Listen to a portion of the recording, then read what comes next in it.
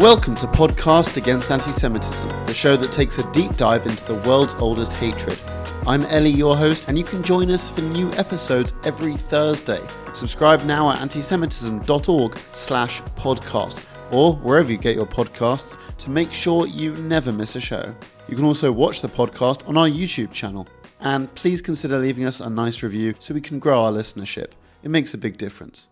My guest today is Rudy Rochman, a Jewish rights activist who rose to prominence after videos of his on-the-street debates went viral concerning issues of anti-Semitism and Jewish identity.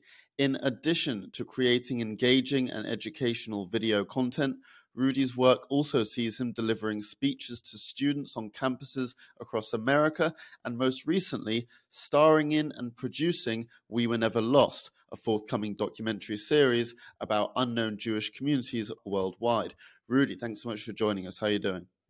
Thank you for having me. Baruch Hashem, getting ready for Kippur and the holy city of Tzfat, so I can't be complaining. Yeah, that's great. Look, you first gained traction through your videos of your debates, often with fairly aggressive people whose anti-Semitism is quite blatant, and people that many Jews would consider hostile and beyond redemption. This was particularly clear in your debates with neo-Nazis. How did you start doing this sort of thing? And why do you feel not only that a debate with these people is still worth having, but then worth putting out there for other people to see? So first of all, I would say that my work revolves around correcting the problems that I see. And I think with time, people see different problems. So we all have to be open to the evolutions of those problems. For me, it's more so empowering the next generation of the Jewish people, giving us the tools to be not only practicing Judaism, but Jews in practice, to be able to stand up for ourselves intellectually, ideologically, physically, in every sort of way. The second problem I see is anti-Semitism in the world, from the right to the left to the every extreme of every society. The third is a lack of vision, mission statement that collects the Jewish people towards the next direction that we need to go towards.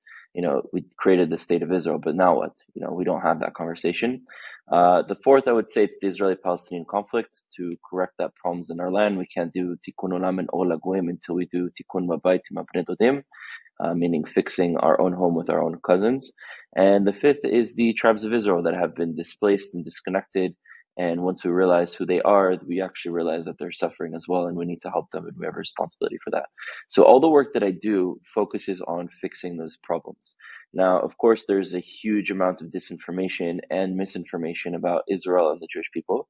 And we have tools such as social media that can shift pop culture by changing the way people see and understand things. So while I was a student at Columbia University, I chosen to go to that university because the year I was transferring, it was listed as the number one most anti-Semitic school in North America.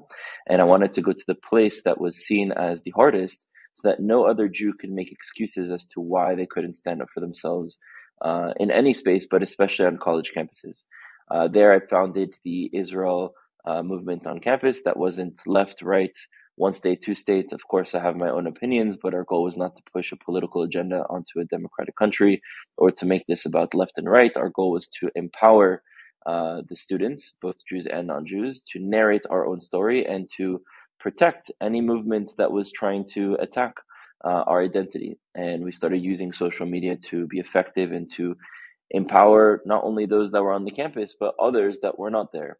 And with time, I've always been very engaging with every individual. I've realized that those that are super anti-Semitic, whether on the right or on the left, wherever they stand, when they hate Jews, it's not necessarily because they know Jews, right? If someone were to stop you, Ali, on the street, a neo-Nazi, and begin insulting you as a Jew, they don't know who you are. So they don't have a problem with you personally. They have a problem with what they were told is Jews. And the reason that they have a problem is because they have trauma to begin with, and someone contextualized their trauma, telling them that the reason that trauma exists is because Jews are there. So I always think that it's important to engage with every situation, and rather than looking at this from a place of ego, as you're attacking me, so I will attack you back, how can I spend my time to change the person's ideological view, make my truth an extension of that person's truth, and be able to take the time to correct and to heal the situation. And maybe it's the first time that that person meets a Jew. Maybe it's the last time that the person meets a Jew. So there's always a balance of respect, but also there's a certain line that I don't let them cross where they have to respect as well. And I will definitely expose the individual if they cross a certain line and don't, start spreading certain ideas. Doesn't mean we just accept what they say, but we do have to engage those ideas and to correct them. And even if they don't change their opinion within that conversation, but sometimes it does happen within one conversation. Sometimes you planted seeds that may grow with time. Sometimes, those that were around or those that see the video may be impacted far greater than the person you are engaging. So there's always a benefit to engaging and spreading light where there's darkness. And I would say while I was a student at Columbia is where it first started online. Mm. Have you ever found yourself debating with someone and then you think this person's a lost cause, or do you believe everyone has the possibility to have their opinion turned around? Well, the Jewish view is that anyone and everyone can do tshuva. So, of course, there's always an option. I've seen too many times people have come from a place of complete negativity, and within a conversation or maybe a few weeks of conversations, things change. It doesn't matter how far they are. So, absolutely, I do think there's always a possibility for change. Does that mean that it will always happen? No. Does that mean that I won't stand up and be harsh when we need to, or be strong when we need to? No, we need to know how to be strong as well and how to defend ourselves. But the person will always have the option to make a tikkun or to fix their position, and I will try to do my best to help them, give them that opportunity. Mm. In many of your videos, it's quite clear that the person you're debating with gets very heated and they're very angry. How do you manage to stay calm and focused on the topic rather than getting riled and emotional? So I've always been calm, Baruch Hashem, in my nature. I've never felt this feeling of losing my cool or feeling rage. And growing up, when you would see kids, lose their cool and maybe they have less control when they're older, even as an adult, it was always funny to me seeing someone not in control. It was strange to me. Like for me, it's just normal to always be in control. Like why would I not use the emotions that I feel as a tool to then guide the actions that I do in order to be most effective? So that's just something that I would say is natural. But at the same time, when I look at the situation and I'm debating an individual, this is an opportunity. It's actually a beautiful opportunity. Again, like I said, it could be that person's first time in their life meeting a Jew or their last time in their life meeting a Jew. So that's actually an incredible moment to help correct the situation. I take myself out even in the live situation and try to look as if I'm taking myself from above and looking down and telling myself, what in 20 years from now, when I look back at this situation, would I wished I had said or what I wished I had done?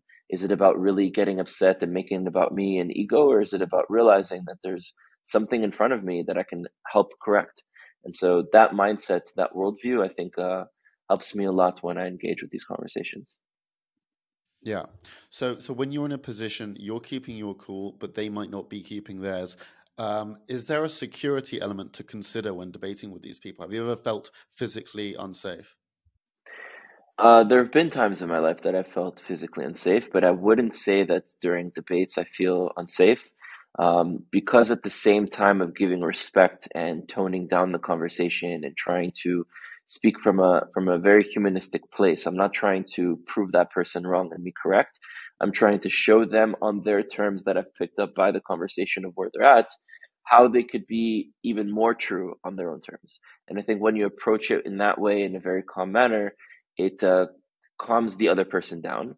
But at the same time, some of these people are looking to trample over Jews, and I'm holding a certain level of I'm not going to let you cross this line, which also prevents them from going too far. So it's finding the balance between demanding respect in a conversation with your confidence and with the way you communicate, but also not trying to trigger the other person and aggravate the other person, and to the contrary, trying to calm them down. Yeah. So now let's go to another aspect of what you do. You are currently in the process of creating the documentary series We Were Never Lost. It's about unknown Jewish communities worldwide. What inspired this project and how is it going so far? For sure. So the project started actually also while I was a student at Columbia University. I was often going to the Chabad Rabbi Bloom, the Jewish community there. And one day I was doing my work. It was next to campus. They had good Wi-Fi, and there's a woman who comes into the Chabad house to visit the Chabad rabbi. Apparently, she had been part of the community in the past, and she brings this very unique looking kippah with a menorah and a Magen David and something that was handmade. And I had never seen such a kippah, and she brings it as a gift to the Chabad rabbi. And I said, excuse me, where did you get this beautiful kippah from? I want to know its story. She said, oh, I just got back from a honeymoon trip in Africa, and I met many Jewish communities there. And she shows me pictures on her phone of these Black Jews in Africa living across different places, putting tefillin, praying, speaking Hebrew. And I'm looking at these images, and I'm realizing, how is it that I've never seen or heard about Jews in Africa besides expat Jews who are living there, Chabads who are living there, tourists, or the South African Jewish community, or maybe even the Zimbabwean Jewish community that are mostly, I'd say, Ashkenazi Jews. I've never heard of these Jewish communities outside of the Ethiopian experience. And I'm realizing as I'm seeing these pictures that, we've talked about it historically, that there were at least 10 tribes that were displaced from the land of Israel during the split of the kingdoms, and eventually the kingdom of Israel being displaced. We know it from a biblical Torah spiritual perspective that these communities displaced and that they will one day return. It says it very clearly in the Torah that in the times of Mashiach, the tribes of Israel reunite from the four corners of the earth. We also know from Torah, from our own culture and spirituality, that Yaakov blesses each one of his children, which become eventually the 12 tribes, with a different blessing. And the tribe of Judah gets the blessing that he will be the one that preserves the scepter, which means the control and the preservation of Torah, and that he will bring it back to the brothers when they will lose it. Now, it's not talking about the brothers in Yehuda's life, because those actual brothers never lose it. It's foreshadowing to the descendants of those brothers, which will be the tribes that will be quote unquote lost or disconnected from the rest of Am Yisrael, and that we, as those who descend from the civilization of Judea, although I come from Shevet Levi on both sides of my family, I came from the kingdom of Judea. That's why I descend from half Ashkenazi and half Sephardi Jews, which came from that civilization, and that civilization has a responsibility to bring it back to the other tribes. So once we realized that this was something that we've been saying to ourselves for thousands of years, in the Amidah, which is a prayer that Jews do 3 times a day, we talk about kibbutz kaliot. So why have we never sought to apply that, especially today when we have the technology and means to travel and to communicate and to do research and to find things out? And so when I found out about the existence of these communities, what happened inside of me internally was, one, realizing, hold on. Imagine if you had a lost brother or sister that you never knew about your whole life, and you turned 24, which I was at the time, and you realized that your whole entire life, you never even knew you had this sibling. So for me, the feeling that I had naturally to this sort of situation was, first of all, there was something stolen from me. There was a relationship with these family members that was taken from me, and I need to do what I need to do to reconnect and to catch up on lost time. And so we decided originally to go to Africa, starting eventually to Asia and to South America and to other places where these communities exist, and to do some, social media videos, as we've been doing on these communities, to bring light. Eventually that evolved to a documentary. Eventually that evolved to a documentary series. And we started about a year and 2 months ago on our journey to visit these communities, although the research and stuff happened much before. And we left to Nigeria a year and a month ago to start filming the first episode. Unfortunately, after 2 days there, our team was taken to prison by the Nigerian government, who at the same time is persecuting the Igbo community, which are the descendants of those Jews living in Nigeria. Not a surprise. Jews have been persecuted wherever they live, and they get treated very similarly, getting blamed for all the problems of society, saying, oh, you guys only marry between yourselves because you think you're better. You guys are the ones that are the reason for the economic and social problems. You guys control the media, the same stereotypes and tropes that are used against Jews worldwide. But since Nigeria, since getting out of prison, we were there for 3 weeks under very harsh conditions, but Baruch Hashem, we made it out. Since that moment, we've been to many other places in Africa, to Uganda, Tanzania, Zimbabwe, South Africa, Madagascar. In December and January, we're heading to our next country, which we cannot yet disclose because we could only disclose once we return for security reasons. And we're very much so in the production of this film to fulfill 3 goals. 1, to reconnect all the tribes of Israel so that there's no more I didn't know, and that we're all reconnected. Number 2 is to shift the way the world understands the Jewish people. most of the world do not understand who we are, do not necessarily respect us, don't understand why we're a nation, civilization, connection to Israel, what are our practices. And through this film, we're also breaking those ideas down into a mainstream audience will be able to understand our story through their individual story. And the third is to reconnect all the Jews that are completely assimilated, disconnected, have no idea of what Judaism is, or have rejected Judaism because it was taught to them in a very restrictive and oppressive way. And so they don't connect to any of it, but it's to reconnect those Jews as well to their culture, to show them the beauty of it. So we're very much so in the production. We've also started post-production, which is editing of the videos. And B'ezrat Hashem, it shall come out, let's say, within a year. And when we're done with that, season 2 will be in Asia and season 3 will be in South America. So there's a lot more to do. Wow. This honestly sounds like a fantastic series. I'm really looking forward to seeing it. You mentioned Nigeria, which I was actually going to ask you about. You and your crew were kidnapped and imprisoned for around 3 weeks, and the story went global. It was a really big story. Can you tell us a bit more about what happened there and your reactions to the whole thing? Yeah, so we have to understand that Nigeria is an invented country by the British. The British basically took the three larger demographics, separate nations, I would even say, although you had small identities amongst those peoples, and made them into one country and called it Nigeria. And so the problem with that is that you have the smaller demographic, which are the Igbos that had the economic power and are also very educated. And you have the larger demographic, which is the Hausa Fulani, mostly Muslim population, who were larger in numbers but poorer and lesser educated.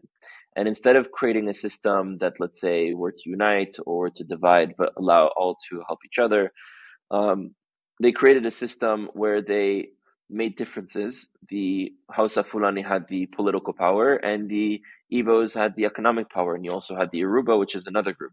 And the sort of way that the British would colonize is that they would divide and conquer. They did the same thing with Israelis and Palestinians. They did the same thing in India, Pakistan. They did the same thing in Afghanistan, and they did the same thing in Nigeria. And they turned one demographic against the other. Instead of fighting the British, they would fight each other. And we still see the remnants of that in many of these places. That's why India and Pakistan still have tension. That's why Israelis and Palestinians still have tension. That's why there's all sorts of problems in Afghanistan. And it's the same thing in Nigeria. Now, the government has been, unfortunately, massacring the Igbos for generations. In 1967, the same year that Israel was able to liberate and free Jerusalem, the Igbos also fought to free themselves from what they experienced as an oppressive regime, and 3 million Igbos were exterminated. Until this day, people are being killed. So we knew coming into this that this was a dangerous situation, and a lot of people, while we were in prison, they're like, why would they go there? Why would they put themselves at risk? But people need to understand that if I was born in America during the time of the Holocaust, and I knew that my family members were being exterminated, there would be nothing keeping me away from going and fighting Nazis and saving Jews. And just as most people would understand that sentiment, maybe even if they themselves wouldn't go, it's the same thing over here. We have our brothers and sisters that are being killed. Nobody knows about them. And I, with a platform, have a responsibility. The platform that I have is not who I am. The platform that I have is a tool I have access to in order to be who I am and to bring light to these issues. And so we went to Nigeria. We were very careful. There were certain places that we knew we couldn't go. We never posted our exact location. We had security with us. But unfortunately, the government found out where we were. We were not expecting to be kidnapped by the government. And they came with 15 armed gunmen to our hotel room, took us by force in vans, and took us to this government facility for a day. And then from there, we're transferred about a 12-hour drive to a prison where we stayed for the next 3 weeks. And during that time, the first week, they did not give us food, only water, and they kept us in a cage, sleeping on the floor in very disgusting conditions. And the following 2 weeks, the last 2 weeks after the first one, we were transferred to another cage with two Boko Haram terrorists as our cellmates. And Boko Haram is a wing of ISIS in Nigeria. So it was a very hard time for us, especially, not knowing when you'd get out. We didn't know if it would last days, weeks, months, years.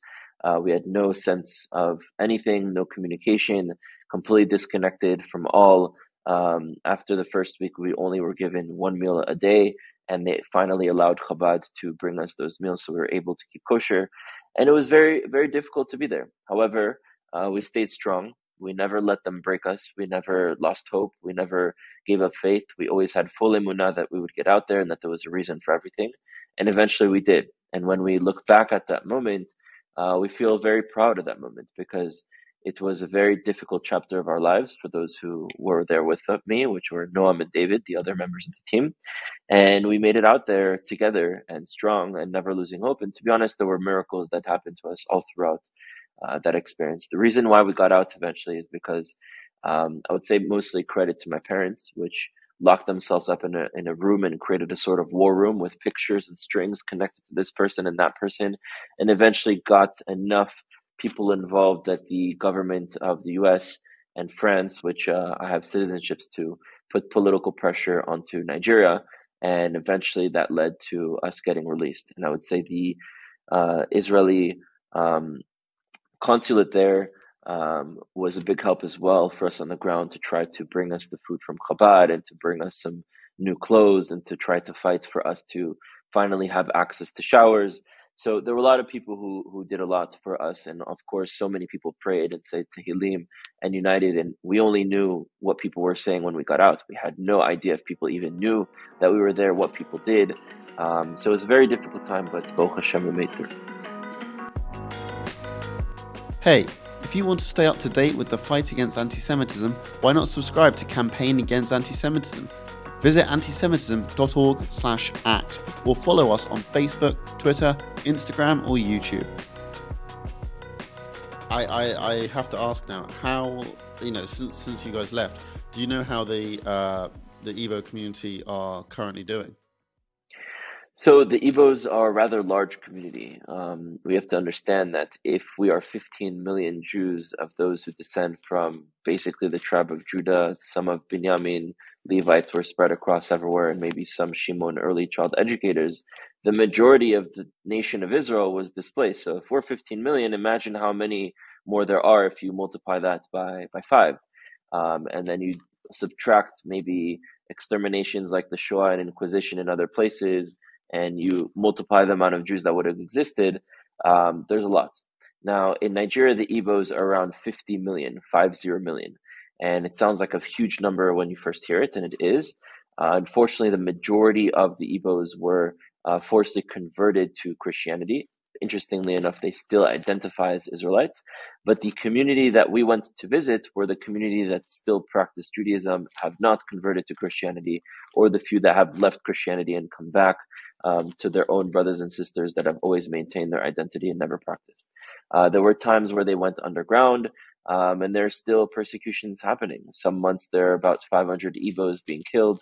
The government is not the kindest to the Igbo people, and we hope that things will change down the line, but they are still very much so in danger, which shows how pressing it is for us as Jews who do have the power, who do have a homeland, who do have a country, to help them. I mean, imagine if they had come home first and we were still living in suffering in diaspora in Europe and in North Africa and in the Middle East. Wouldn't we expect them to come for us, to recognize us, and to help us? And the fact that we don't know about them and that they're still suffering, and most of the times that I express these stories to many Jews, the immediate reaction is not, wow, these tribes that we've been talking about for thousands of years, that says in the Torah they need to come, that we pray 3 times a day about, and that we know clearly exist scientifically, historically, archaeologically, and in every single way, let's go and find them. The response I usually get from them is, well, how do you know that they're Jewish? Has their mother always been? It's always like the negative response of questioning, which, yes, we should question. It doesn't mean you just accept someone when they say that they're Jewish. Of course, you need to figure it out. You need to create a process. You need to reintegrate them. But the response is always a negative, like, well, I don't really think that's true. You'll have to prove it to me. I don't have time for this. Rather than, wow, this may be real. Let's go and prove it if it is.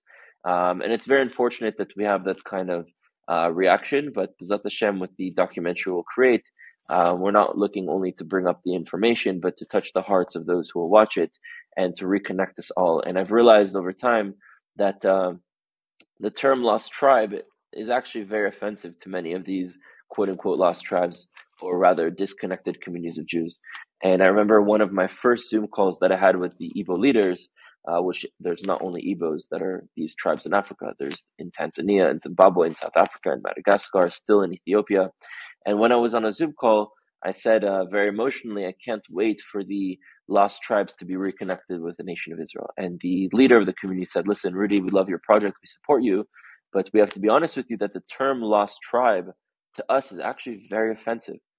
And I didn't understand. I said, why? That's what we've always had this term coined, and that's what we've always called it. He said, yeah, well, maybe to you we were lost, but to us we were never lost. And that's when I realized that the lost element is the connection that we've had, not them being lost. They've always known where they were. And of course, when we look at it, it's like, imagine from the other perspective, they probably thought we were lost as well. It just so happens that we came home first. So that's when we decided to name the documentary We Were Never Lost, to show that these are disconnected communities of Am Yisrael, and it's our responsibility in our generation to reconnect them. Yeah, I really think this sort of ties into how you view Judaism as a whole, because you've previously said that you don't really view Judaism as just a religion. You view it more as a portable civilization, which Jews can sort of pack up and carry around with us. And I thought that was very interesting. Can you elaborate more on what that means? Sure. I mean, I would even go further to say it's not just a religion. It's not a religion at all. And it's not because the way the Jewish people define the word religion. When we say Judaism is our religion, what we mean by that is this is our spirituality, Torah, culture, history, holidays, connection to our land. This is our nation. That's what we mean when you say Judaism is our religion. But the word religion is defined very differently by the rest of the world. They define it as a belief system in a God, deity, book, or prophet. So if you do not believe in the God, deity, book, or prophet, you're not a part of a religion, and you're only a part of a religion if you, in the moment, choose to identify with it. So to give examples, if you look at Christianity, Islam, Buddhism, which are religions, if an individual decides from one moment to the next to believe in Jesus or in the Muhammad in the Quran or in Buddhism and its philosophies, they automatically become parts of those religions. And the moment that they decide to no longer believe in those things, they're now no longer part of that religion. And if we apply that same standard of you must believe, and if you don't, you're not a part of it, and you can be a part of it right away just by believing in it, that standard of what religions are, those rules don't apply to the Jewish people, because even if you don't believe in Hashem and the Torah, you're still a Jew. So already it's not a religion. And to become a Jew, you don't just accept Torah, you have to go through years of a process of really integrating yourself into the Jewish people and becoming one with the civilization. So it's not a religion at all by the definition of what the word religion means and by the way the world understands religion. Unfortunately, a lot of Jews can't detach from this word because they've been so attached to it, but they need to understand it's not a Jewish word, and we need to understand how they define it, not how we've misdefined it. So I think that if we look at also other native civilizations like the Mayans, the Aztecs, Aboriginals, Maoris, Polynesians, they also have spirituality. Being a civilization doesn't mean you're disconnected from spirituality. So not being a religion doesn't mean we don't have Torah, Hashem, and spirituality. It just means that we're not just this wandering ideology that crosses over borders. We're physical people that were forced out of that. And in order to preserve our identity, we created a portable version of that called Judaism, which within this suitcase, we packed in our culture, spirituality, Torah, language, history, everything else to preserve it, to pass it down, and to one day bring it back.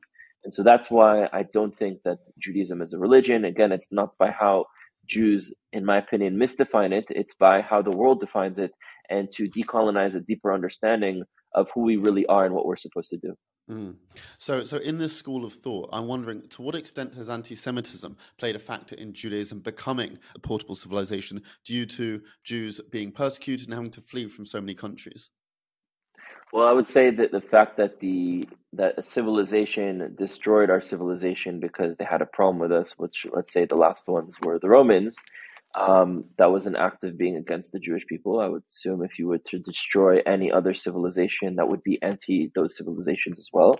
And because we were displaced and we really went to all four corners of the earth, there were different tactics used to preserve that identity. And that's what I think the creation of Judaism is. In fact, it doesn't talk about Judaism in the Torah. There's no mention of even Jews, or either Am Yisrael, Bnei Yisrael, or Ivrim. So Judaism comes from Judea, which was the last name of the civilization. And an ism is a sort of human-made structure, right? Whether you have Zionism, feminism, capitalism, communism, whatever ism it is, whether good or bad or both, It's a social human-made structure. So Judaism was the structure that we created to preserve our identity and to pass it down. And of course, due to persecution, some people assimilated, some people were killed, some people preserved it more. But the core of anti-Semitism is very interesting, and I feel like it's something we may want to break down as well, because it's fascinating how if you look at every extreme of every group, right, the far right, the far left, the far religious, the far secular, white supremacists, black supremacists, you take any extreme of any demographic throughout time, throughout borders, and they usually get to the conclusion that the problem is the Jew. Now, it's fascinating because usually those who experience racism from those who are black are usually from those who are white. Those who usually experience xenophobia from a community is usually the opposite community. But the Jewish community experiences it from all communities and their extremes. And so it's interesting. We ask ourselves, why do all these societies that are extreme get to the conclusion? The one thing they all agree on is that the Jew is the problem. How could that be? Is it really because we are the cause of all these problems, like they say? Those who are Jews would know to say that it's not the case, because we're not creating all these problems in the world. So maybe it's because of something that we're not doing, not because of something that we're doing. And if you look back at it and you go into understanding what is the purpose of the Jewish people, and you find out that our purpose is to do two things, to do tikkun olam and ola goyim, to heal the world and to empower the other nations to be able to fulfill their own potential in creation, because we're all a part of one creation. So if that is our mission statement, let's say the world is a body and every nation has its own function, system, purpose, organ. It's not binary. One nation can serve the roles of two functions, and 5 nations can serve the role of one. It can be a very mix of different things, and every nation chooses what function it is. We chose to be tikkun olam and ola goyim, to fix the world, to heal the world, to fix its problems, and to empower other nations. It's not proprietary. Other nations can choose that too. But in the meantime, we chose that. So what within the human body heals the body, tikkun olam, and allows the other organs to function, to be ol to the other organs, to be ola goyim. And I was thinking about this question for a while, and I realized, okay, it's not the heart or the brain. They both allow the body to function, but they don't heal the body. It's the immune system. The immune system's responsibility is to heal the body from its problems and to allow the other body parts to work. So when the immune system does not work, what happens? The body becomes sick. And I think what we're seeing is we're living in a very sick world, not one that we've created, but one that subconsciously other civilizations, especially the extremes of those civilizations, recognize that we had a responsibility that we chose to prevent. And because we are not fulfilling that purpose, they're experiencing those problems as us being the cause of them. That's what I think is happening on a very metaphysical level, because you cannot explain why anti-Semitism constantly exists, is constantly growing across borders, across time, throughout all of these different extremes. And you go to New York City, 13% of the population is Jewish, and over 56% of the total hate crimes are against Jews. That does not make sense logically. You cannot apply a logical answer to that. So you have to understand things on a much deeper level. And that's the conclusion that I've come to. I don't think it's only my conclusion. I think it's a very Kabbalistic, Torah-based conclusion. And so that kind of puts the not blame on us, but responsibility on us to be able to understand the equation and to shift that equation. So we clearly see from Jewish history, let's put aside scripture and Torah and spirituality. Let's speak from a very scientific, logical place. Anyone that views Jewish history clearly sees that when Jews are disempowered, disunited, fighting each other, assimilating, forgetting who they are, going against their purpose, that right in those moments in history, we experience the worst of traumas and tragedies. And we see the contrary. When Jews unite, even in those moments, when Jews empower themselves, when they're fulfilling their purpose, when they're going away from assimilation and reconnecting to their identity, we overcome the greatest of struggles and civilizations that have existed, and miracles happen. So it's very clear that there is a formula. When we unite, when we empower ourselves, when we fulfill our purpose and we go towards who we are and not toward against who we are, then we will be protected and we'll be able to overcome the challenges we have. And we need to start applying the formulas that we have for us. Yeah, I think that's certainly true. And you previously said that in order for anti-Semitism to be tackled, Jews must stand tall and proud, which I think many people, including myself, would certainly agree with. However, some people took issue with one of your videos in which they felt that you implied that Jews were somehow responsible for what happened to them during the Holocaust. And I think this came down to misunderstanding, as I believe the essence of your video was to establish that anti-Semitism is rooted in Jewish pride. Despite this, some people were understandably quite upset, and you did then release a follow-up video clarifying your comments. Were you surprised by the response? And in hindsight, would you have worded it differently? In hindsight, I would have, because I feel like I ripped off the Band-Aid rather than maybe putting some oil around it to make it a lot easier. The Band-Aid did need to be removed because we need surgery on this wound that cannot be healed with a Band-Aid. So my intentions of removing it, I still believe we need to talk about these issues. But of course, clearly there was a 50-50 reaction. 50% of the Jews that saw it very much so identified with it and supported it, and 50% took it the wrong way. Now, I do think there were also a lot of players that took my words and put words into my mouth, and then people were kind of seeing what they said rather than what I said. However, again, I think when I have such a platform, I have also a responsibility to say things in a way that they do not get misinterpreted. I think a lot of people have a problem with viewing the Holocaust in a way that is the Jewish way.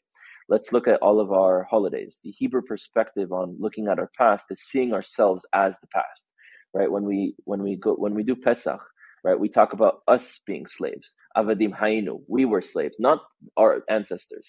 Them too, but we are an extension of those ancestors and a continuation. And we also look at the Torah, which criticizes and clearly says when we were wrong. We have Yom Kippur coming up that talks about this is where we're wrong. We have to understand the responsibilities and admit guilt when we did, and be able to correct that and learn from when we were wrong, and realize how we were right and how we were able to overcome. And so, unfortunately, with the Holocaust, we have turned it into a memorial. We light a candle, we watch a movie, we make a post, we speak to a survivor, we listen to a survivor, which unfortunately are dying out, but we don't actually look into what happened before the Holocaust. Before the Nazis took power, and let's say it was too late to actually do something about it, anti-Semitism had a whole evolution of rising to get to the point where at some point it was, let's say, too late, which in my opinion, there's no such thing as too late. And as anti-Semitism was rising, what were Jewish leaders at the time saying? Most Jewish leaders were making excuses and saying, no, don't fight back. If you do something, it'll just get worse. And you had many even leaders saying, no, we have to, side with them, because anyways, they're going to take power, so might as well support them so that we at least have a relationship with them. We were completely divided, completely assimilating. So of course, a bully got up and eventually got power and eventually was beating us, because we've been living with a victim mentality that we think the only way to survive is under the thumb of another oppressive power, and let's suck up to them in order for them to approve of us and to protect us and not kill us. So, if we could have created the state of Israel after the Holocaust with 6 million Jews dead, with everything and all the resources and all the money and power that we would have had before the Holocaust, we could have done it before. And so the point that I was saying is that we could have done something before. Of course, in hindsight, we're all geniuses in better ways because we have the whole context.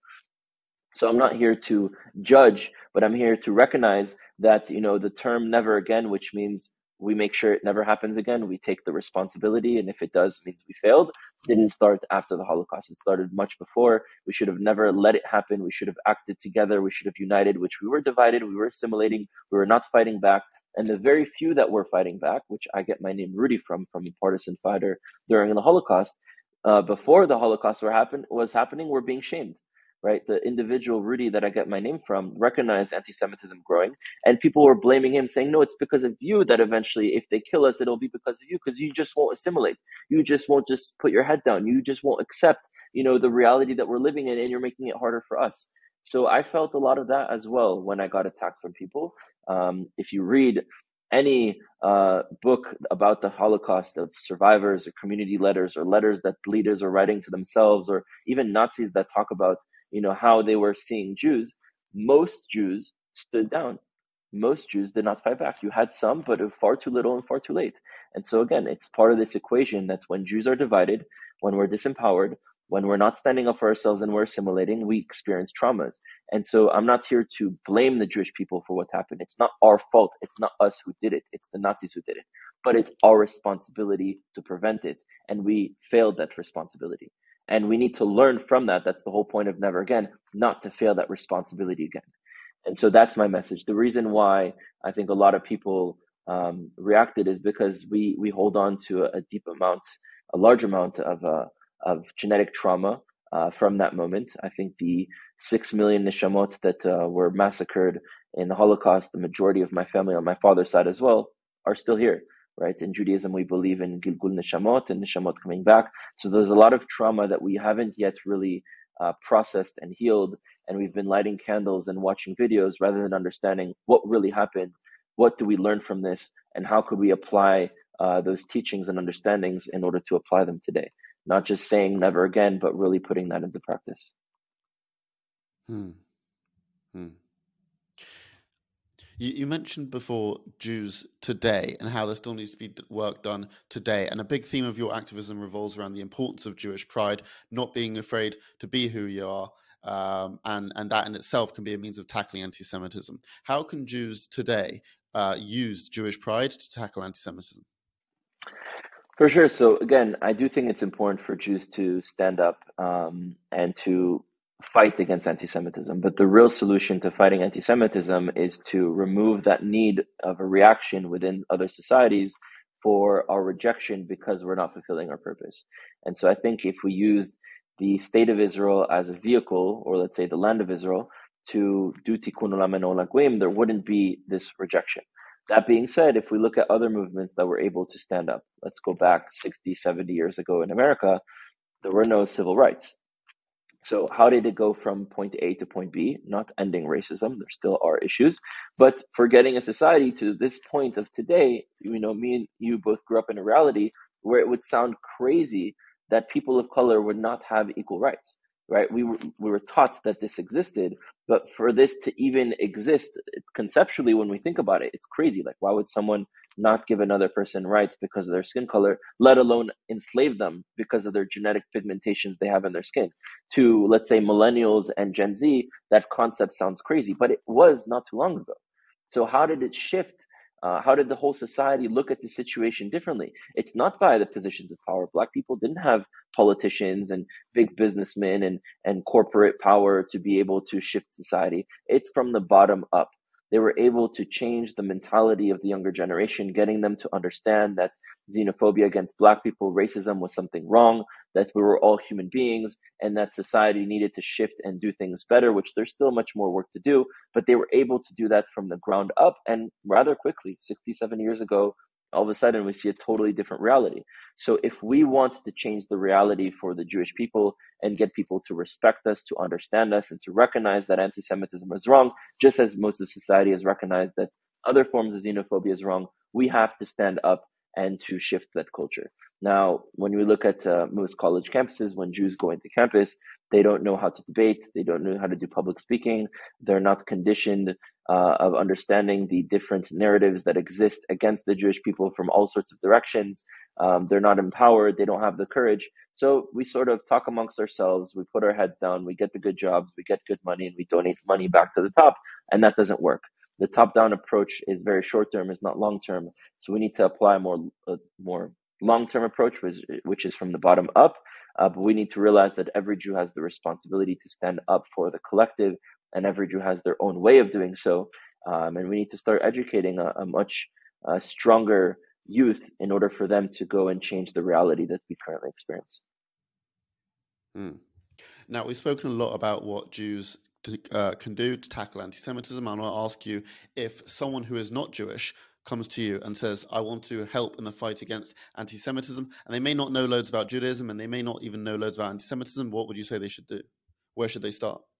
First of all, amazing. I don't think that when you look at any liberation movement, we just spoke about the civil rights movement, it wasn't only Black people fighting for Black rights.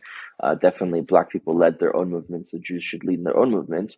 But you also had many allies. So we do need to create space for allies within Jewish self-determination and fighting anti-Semitism. And I wouldn't say there's necessarily one answer. I would definitely say to non-Jews that it's not your job to narrate our story or to guide us. It's your job to help us.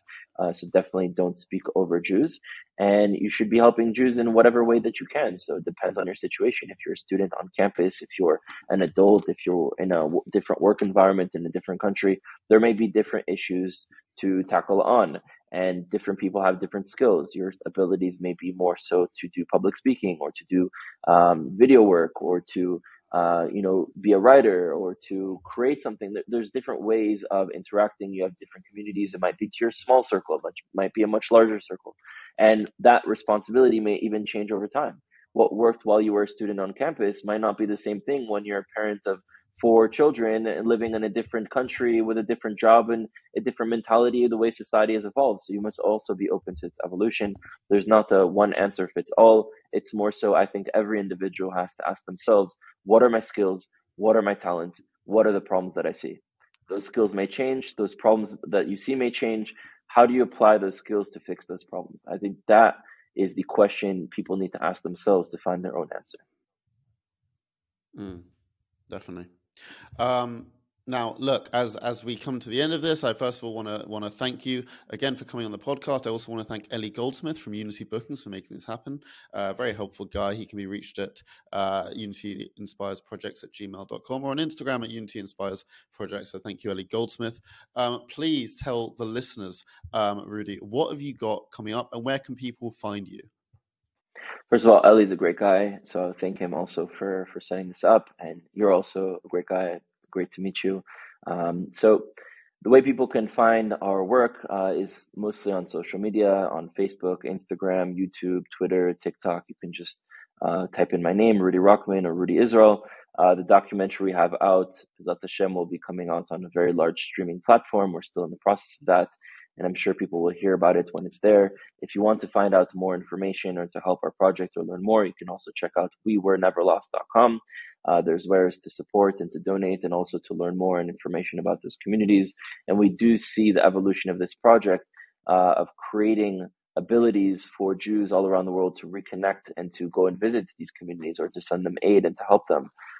So there's many things coming up. And again, a lot of people see my work as what I do is online.